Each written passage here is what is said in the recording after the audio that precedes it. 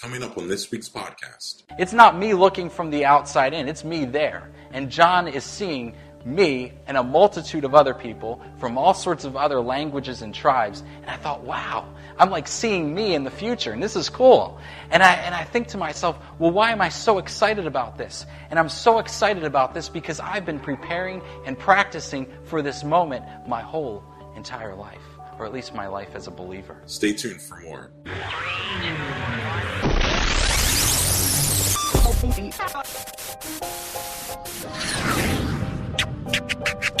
And welcome to another New Hope Chapel podcast. Located in Arnold, Maryland, New Hope Chapel is a vibrant church committed to biblically based teaching, often focusing on discovering the Jewish roots of the faith. You can find out more about our church at newhopechapel.org. Now, here's Justin Hibbard with today's message. If you have your Bibles, turn with me, if you would, to Romans chapter 12, starting verse 1. It is a pleasure to be here, and I don't know if you noticed the new parking lot. Isn't that awesome? So thank you, Bruce and Gary, for arranging that. I'll tell you, I think there's new doors coming in eventually. It's like a whole new church. And Carrie was saying that we should have some roller skating things going on out there. I think some street hockey would be fun. I haven't done that since I was a little kid, but that would be good. And it's funny. The one thing that I know Steve he's for the past 4 or 5 months. You've been saying to the leadership team, we need to get a new sign. We need to get sign. We need to get a new sign. Well, God answered Steve's prayer by blowing down the sign that was up there. So those of you who need prayer, go see Steve. He's hot. Let's turn to the Lord this morning before we begin. God, we thank you for all you are. We worship you today. We don't worship ourselves. We're not here for us. We're here for you. We're here to give you glory and honor and to spend time with each other and fellowship with each other and encourage each other. Lord, I pray that these words would be your words. And anything that I say that's distracting and not of you, Lord, I pray that you would erase those from our minds.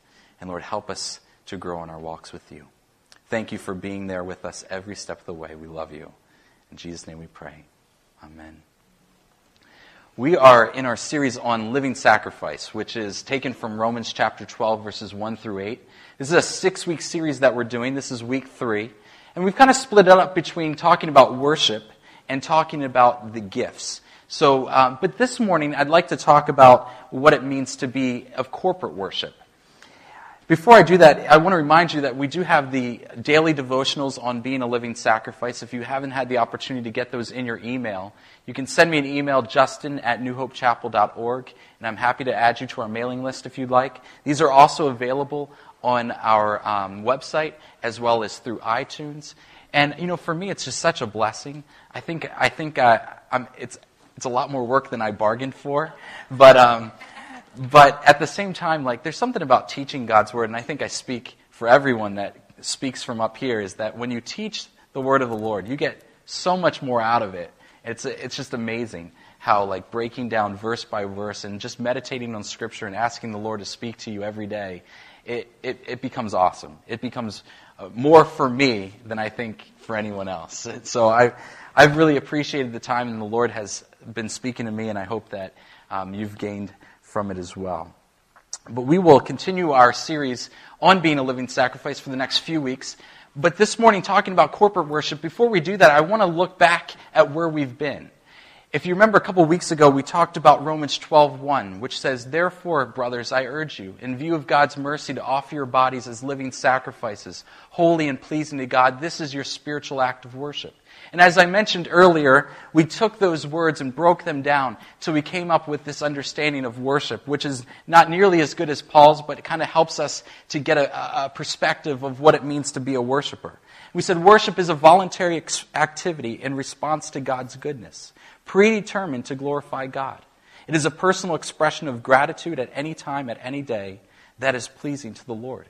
And we're asking ourselves, well, what does it mean to be someone who worships all the time, to be that 24/7 worshiper? Well, we take those words and we come up with this. A 24/7 worshiper is one who through discipline and grace motivated by God's goodness, voluntarily predetermines every activity at every time to be a personal expression of gratitude aimed at pleasing and glorifying the Lord. If you didn't get a chance to hear Carl's sermon last week, it was fantastic. And he looked at Romans 12:2. In Romans 12:2 it says, "Do not conform any longer to the pattern of this world, but be transformed by the renewing of your mind, that you will be able to test and approve what God's will is, His good, His pleasing, and His perfect will." And Carl looked at what does it mean to follow the Lord? What does it mean to be that worshiper? We looked at the story of Jesus and the Samaritan woman at the well. And the bottom line of it is the beginning of point of worship is obedience. Sometimes we make worship out to be expressions about emotions, about music, but really it comes down to being obedient to the Lord. And if we want to hear the will of God, that's where we got to begin, is simply obedience. Well, today, I think we would be remiss if we spoke about worship but didn't speak about a big part of what we do together, and that is corporate worship. So I want to share with you some stories. But before I do that, let's take a look at Romans chapter 12, beginning in verse 3. Paul says, "For by the grace given me, I say to every one of you, do not think of yourself more highly than you ought, but rather think of yourself with sober judgment in accordance with the measure of faith God has given you.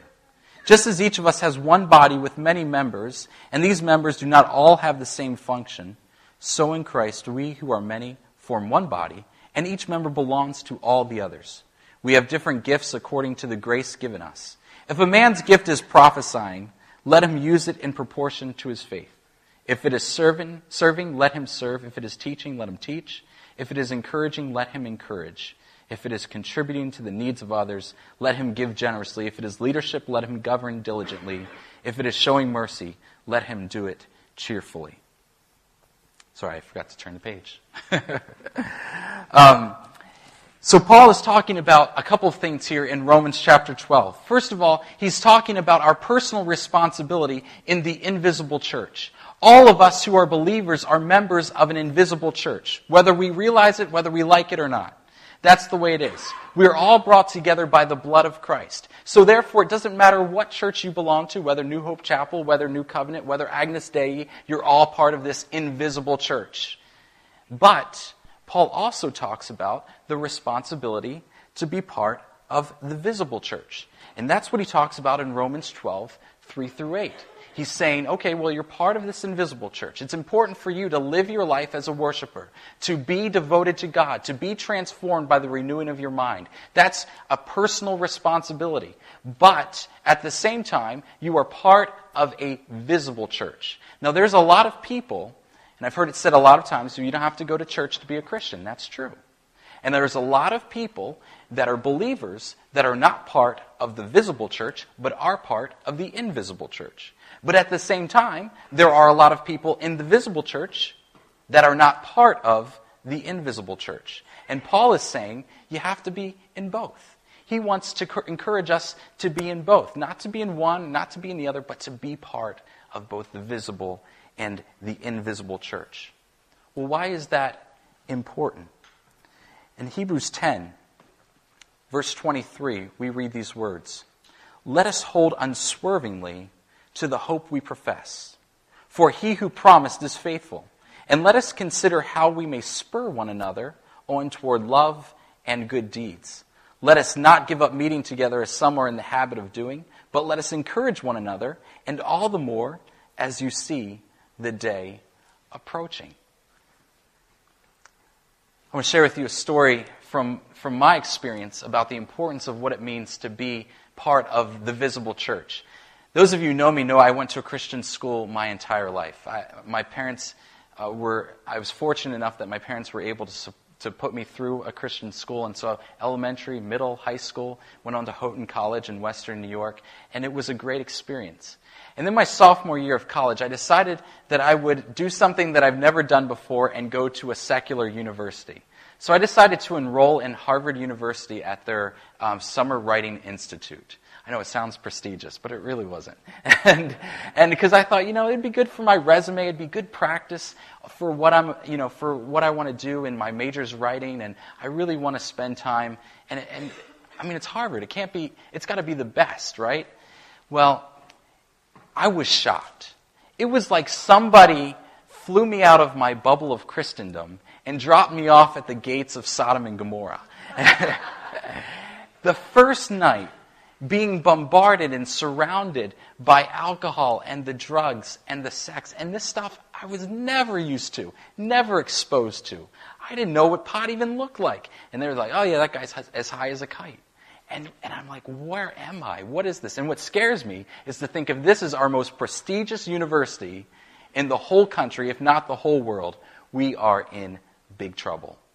And so here I am, I'm at Harvard University, and I'm so used to being surrounded by Christians. Now, not everyone that was in my classes were Christians, but probably 90% of them, on some scale or another, were believers.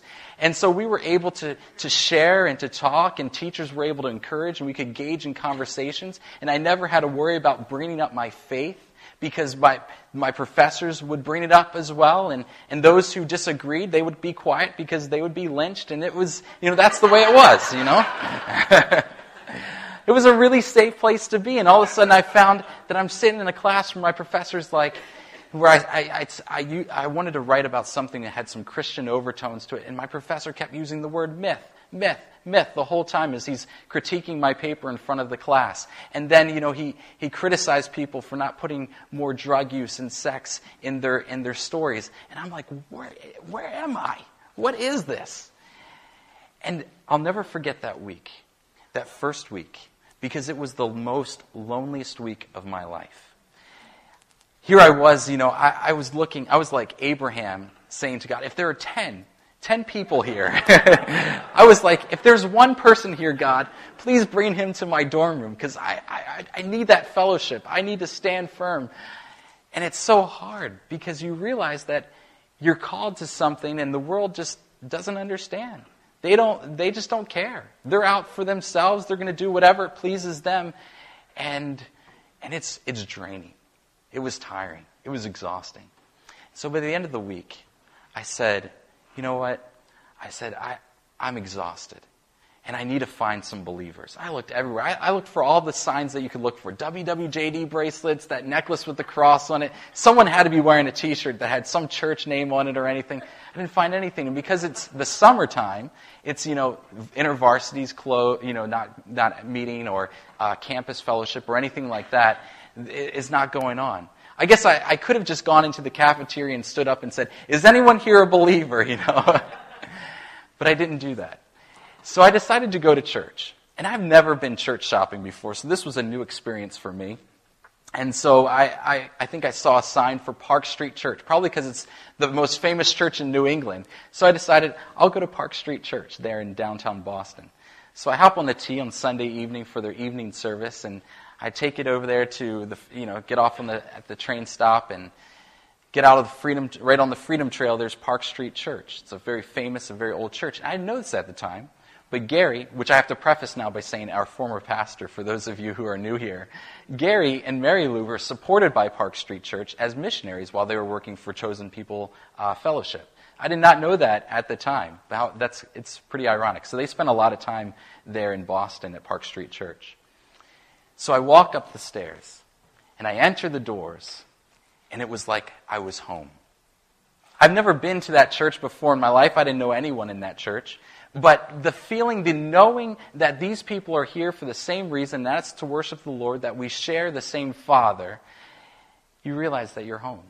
And it was like this burden was taken off of me. And even though I didn't get to engage much with the people there, I was like, this is great. This is what I needed.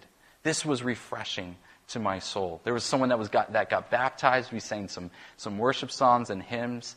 And it was like, this is a refuge for me. I got out of the church service, and I think I left my name there with someone saying, hey, if there's a Bible study, I'd love to be involved with it. I get back on the T and think, I'm just going back to Sodom and Gomorrah. And I said, it's going to be so hard, it's going to be so depressing. And there was a girl sitting across from me. She was reading a pamphlet from the church. And so I said, hey, I see that you're reading this pamphlet. And I just kind of gave her my spiel. I said, I'm new in the area, never been here before. I'm looking for fellowship with other believers. I said, would you like to get together? Now that I think about it, it was a great pickup line. But I really wasn't interested in that at all.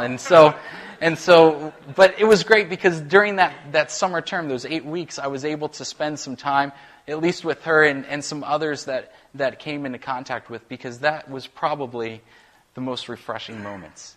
And I realized that Paul tells us to do some very hard things, to not be conformed to the likeness of this world, to be transformed by the renewing of your mind. That's tough. That's tough. And the world does not understand that. And so this world should be a very lonely place for us. If we are living up to Paul's words here, if we are living to the instruction that God is giving us to be transformed, be different, be changed, be infused with the Holy Spirit, this world has nothing for us. We're citizens here, we live here, but our citizenship, our real citizenship, is in another realm. That's tough.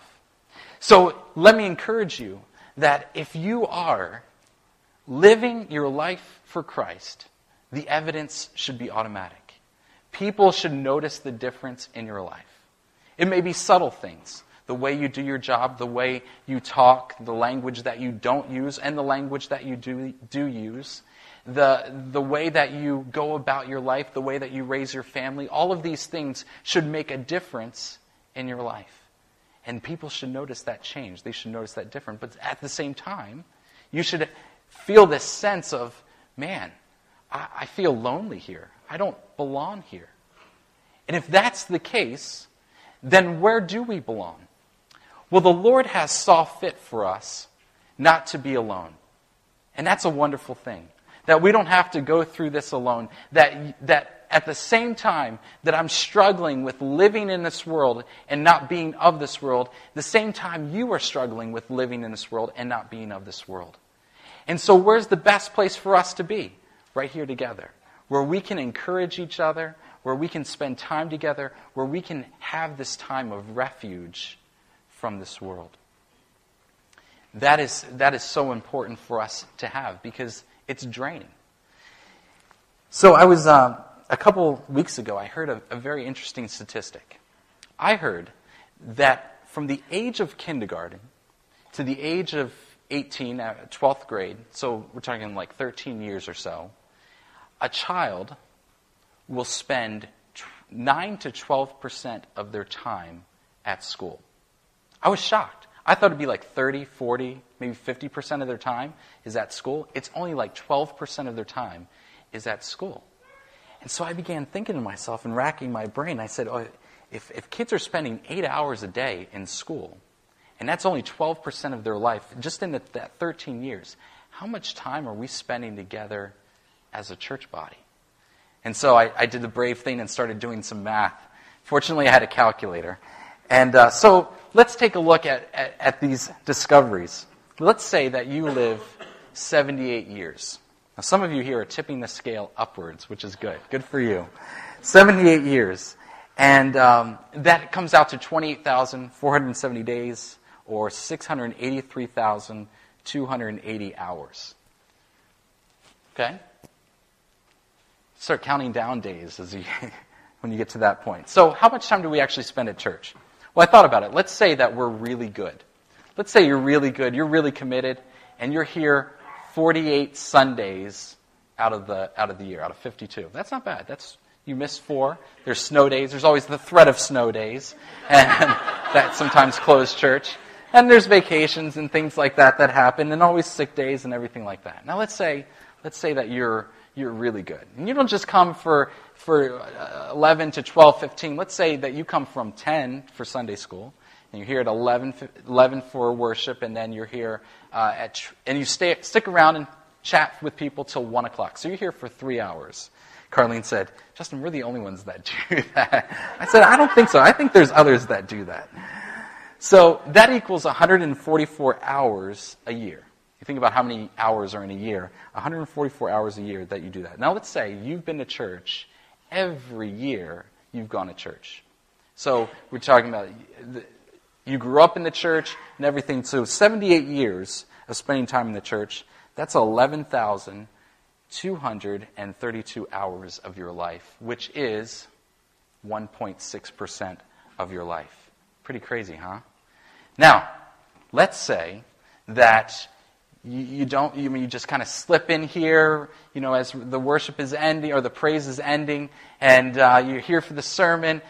Amen is said, and you're out the door. Maybe you're here for just an hour, and that's what you do for 78 years. Cut that into a third. 0.5% of your life. And let's say that you don't go to church your whole life. Maybe you became a believer at age 30 or something like that. And so you spend 48 years in the church. Well, cut that time in whatever that is, a half again. What is that, 0.25% of your life? And I thought, wow, that's not a lot of time at all. And then I thought about, well, what about our work life? How much time do we spend at work? Let's say you spend 240 weekdays of your life at work. Some of you a lot more. Not generally a lot less. And let's say you spend 8 hours a day. You're like me, when 3:30 hits, I'm done, and I leave. Some of you, that's not the case, I know.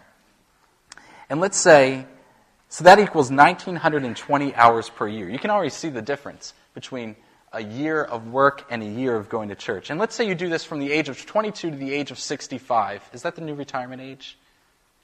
Is that 65? Does it even matter? It's going to be like 80 when I'm... At least. I'll say retirement, they'll be like, whatever. What does that mean? So 43 years. That equals 82,560 hours of your life. And that's only in 43 years, which is 12% of your life. In any given year then, if we take those numbers, in any given year, that means that you spend 1.6% of your year at church and 22% of your year at work. So my question is this. Is not, how much time you spend at church. My question is this. Who are the people having the greatest influence on your life? And who are you influencing yourself? That's the question that has to be raised. Because if we're in an environment 22% of our year that is pagan, that is filled with filthy language and filthy talk and not encouraging, well, that's going to have a big influence on our life as opposed to the 1.6% of our life that we spend with each other. Now, maybe you go to Bible study, and that's another couple of hours, and maybe another few hours. Well, that number is now 3%. But I want us to think not in terms of church activities, because I know there's a lot of churches that just have activities and activities and activities. It's like every day there's another church activity. And I know in some churches, that's the expectation that you go to all those activities and you have no kind of social life for yourself or no time with your family. And that's not what I think our goal should be. It was funny yesterday afternoon, Don Cruz gave me a call. And he said, Justin, what are you doing tonight? And I said, well, I'm preaching tomorrow, so usually I'm cramming and working on my sermon. And he said, well, a bunch of us guys wanted to get together and hang out. He said, are you interested? And I had to stop and think for a moment. I'm like, sermon preparation? And I was like, Don, I got to be honest with you. I said, I'm preaching tomorrow about the importance of fellowship. I think it would be kind of hypocritical for me to say no. And I'm so glad that I did. And I'm so glad that guys came over and we got to hang out for a little bit. Because that's where it's at. Here are these guys that are encouraging me just by being there with me and hanging out with me. And suddenly that number goes up. Because now it's, it didn't seem like a church activity, but we're fellowshipping with other believers. And we do that another few hours of our day. Suddenly we're a much higher percentage. I think that's so key. I had a chance, as many of you know, to go to California to visit with Gary and work with Beth Ariel on their kind of web presence and things like that. And Gary and I spent a lot of time talking about fellowship. Because what he's discovered out there is that when people go out to eat for dinner or something like that, they generally drive and they give someone a call and say, hey, I'm coming to a restaurant in your area. Would you like to get together? And he's like, that's just not something we typically do on the East Coast. And I thought about it, and I was wondering why fellowship might be so important to them. It was interesting, too. Like, he was preaching, and he was going on for like 45 minutes. And afterwards, he said, guys, I'm sorry for preaching this long. They were all like, whatever, Gary, it was great, it was awesome.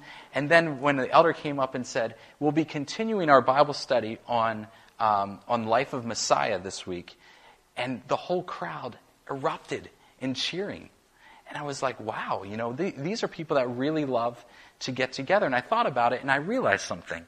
A lot of them are Messianic believers.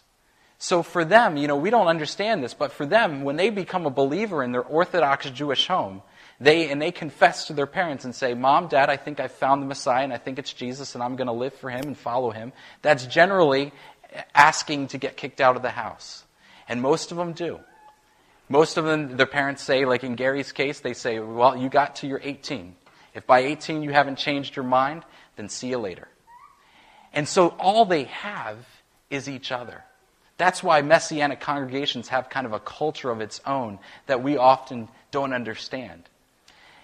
But in the same way, though many of us, we weren't estranged from our families the moment we believed in Christ, we are estranged from the world.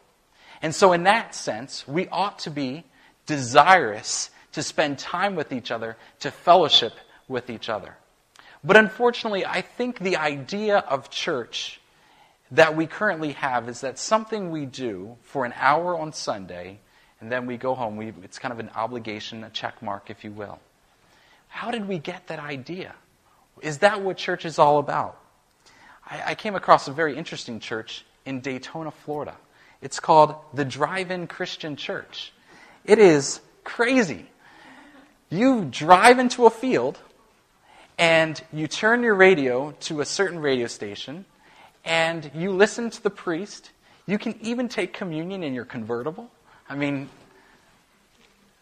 weird, but pretty weird anyways. And this is church. And I'm racking my brains thinking, how is it that this has become our understanding of church? Because when I read Acts chapter 2, I get a very different understanding of what the purpose of the church is. Our 5 purposes: worship, fellowship, discipleship, ministry, evangelism. Let's take a look at that. Acts chapter 2. If you have your Bibles, you can look up at the screen. It says this: they're talking about the disciples, the people, the believers, those first believers of the church. They devoted themselves to the apostles' teaching and to fellowship, to the breaking of bread and to prayer. And not only is the breaking of bread referring to celebrating the Lord's Supper, but also sharing meals together, which is very important in the Jewish culture, and also important for us. We have that connection we feel with people when we eat dinner with them that I think is very special. I don't know why that's the case, but it's oftentimes a much higher level of social interaction. Everyone was filled with awe at the many wonders and signs performed by the apostles. All the believers were together and had everything in common. They sold property and possessions to give to anyone who had need. Every day they continued to meet together in the temple courts. They broke bread in their homes and ate together with glad and sincere hearts, praising God and enjoying the favor of all the people. And the Lord added to their number daily those who were being saved. So let me pose this question to you. Why is corporate worship important? And if we take a look again at Hebrews chapter 10, I think we'll understand exactly why. Because in Hebrews chapter 10, the key words here, but let us encourage one another, and all the more as you see the day approaching. Well, what is the writer of Hebrews telling us about the day? What is this day he's referring to? Well, I think the day is laid out for us in Revelation chapter 7. Because in Revelation chapter 7, we read of an ultimate worship service. The worship service in heaven. This is what it says, starting in verse 9. After this I looked, and there before me was a great multitude that no one could count, from every nation, tribe, people, and language, standing before the throne and before the Lamb. They were wearing white robes and were holding palm branches in their hands. And they cried out in a loud voice, "Salvation belongs to our God, who sits upon the throne, and to the Lamb."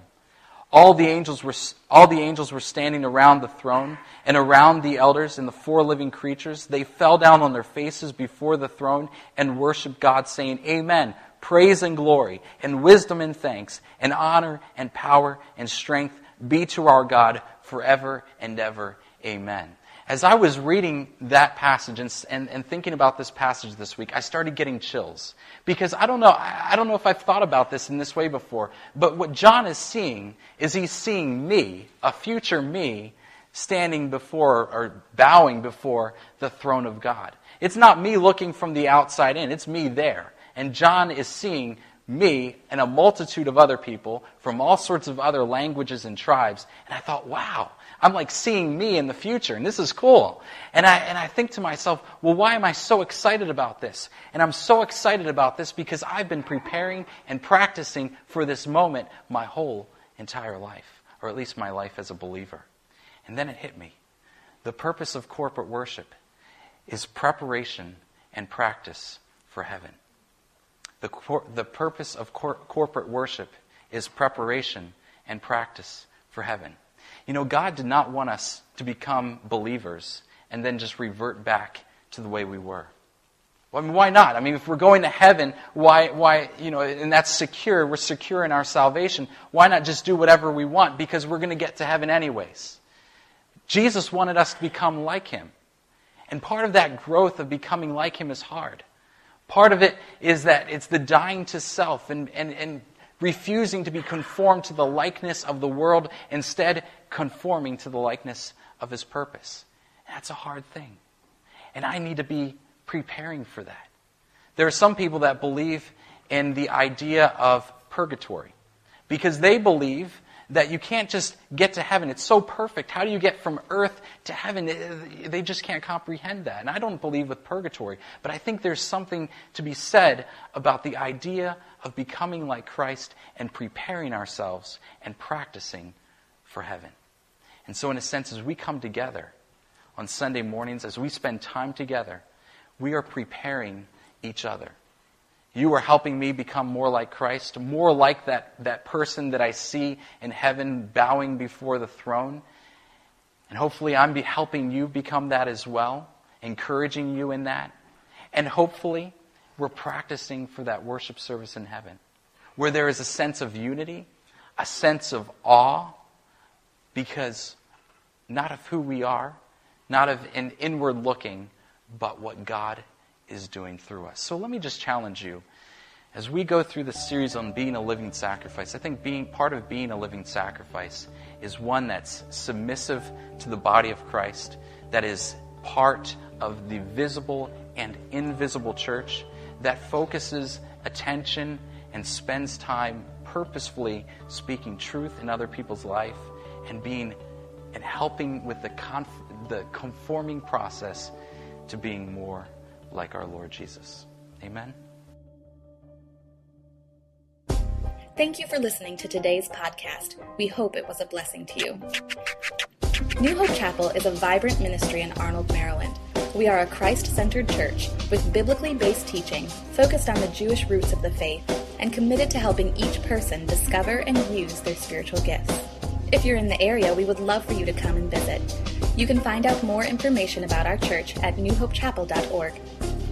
Subscribe to the New Hope Chapel podcast on iTunes, and you'll get the next podcast in your sleep.